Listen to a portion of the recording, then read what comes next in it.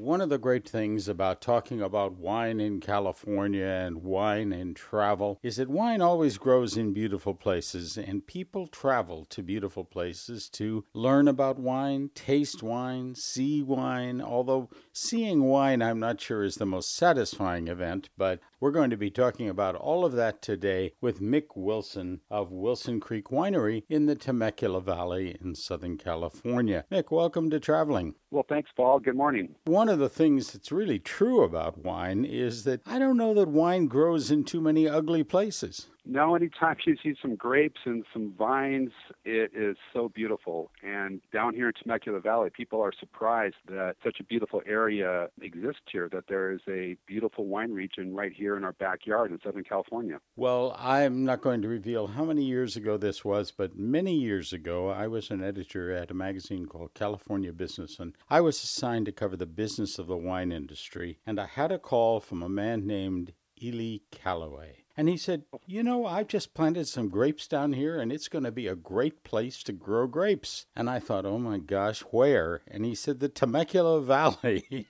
And I thought, I've been to the Temecula Valley. I never thought anything good grew down there. It did, obviously. And he was certainly one of the pioneers with all of that. And today, how many vineyards are there in the Temecula Valley? Right now, there's about 40 established wineries, and there's another 10 on the books coming. And what's fun about the wineries here, they're pretty tightly knitted together. You can visit 3 or 4 wineries, or for those more daring, 5 or 6, and you can hit them just one after another. But what's nice about it, they're very unique. They're very different from the large ones like Callaway, as you mentioned, and us as well at Wilson Creek Winery. It makes a fun day. Hot air ballooning, beautiful restaurants out here, wine country, horseback riding. There's also some good tours in the area where you can do some wine tours. There are some great hotels out here in wine country and some bed and breakfasts. We have one as well called the Wilson Creek Manor. Come and stay the night. Make it a destination. And also in Temecula Valley, for the golfers out there, they know that there's 4 or 5 premium golf courses in the valley here as well. It's a real success story in terms of growth, not only for wine, but for tourism. And it's, about halfway, I guess, would say, between San Diego and Los Angeles. Yeah, we're about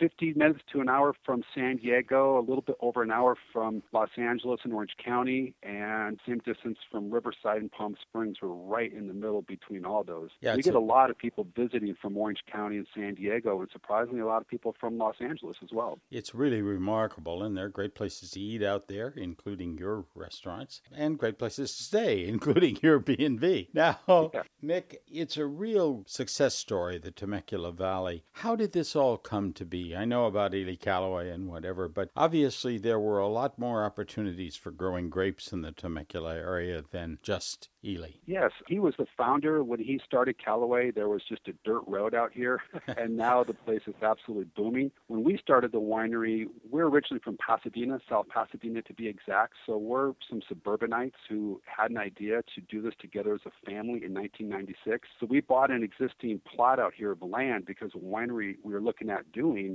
kind of a turnkey operation to run as a family, that a friend said, hey, Wilsons, you guys throw a lot of great parties in South Pasadena. Why don't you come out and take a look at this wine region called Temecula Valley? I have not heard of it at the time. And so we as a family came out and looked at the area, fell in love with it, fell in love with this winery. Unfortunately, at the last minute, the winery owner didn't want to sell, which left us kind of hanging. So we found 20 acres of land and bought that and built from scratch. At the time in 1996, we were the 14th winery. We started building, opened up in 2000, and I think we kind of hit it with a splash because we're Midwest by nature, hospitality. My older brother, my younger sister were trained in how to throw parties, so to speak, so we make it fun, in a fun way. And what happened is we made wine fun. We brought the element of taking wine off the snob shelf and making it appealing to any level, whether you're a wine trained professional, you're entry level, just looking at what wine's all about and learning. I think that's what made Wilson Creek special is we made it accessible, we made it fun, we made it interesting, and we made it very family as well.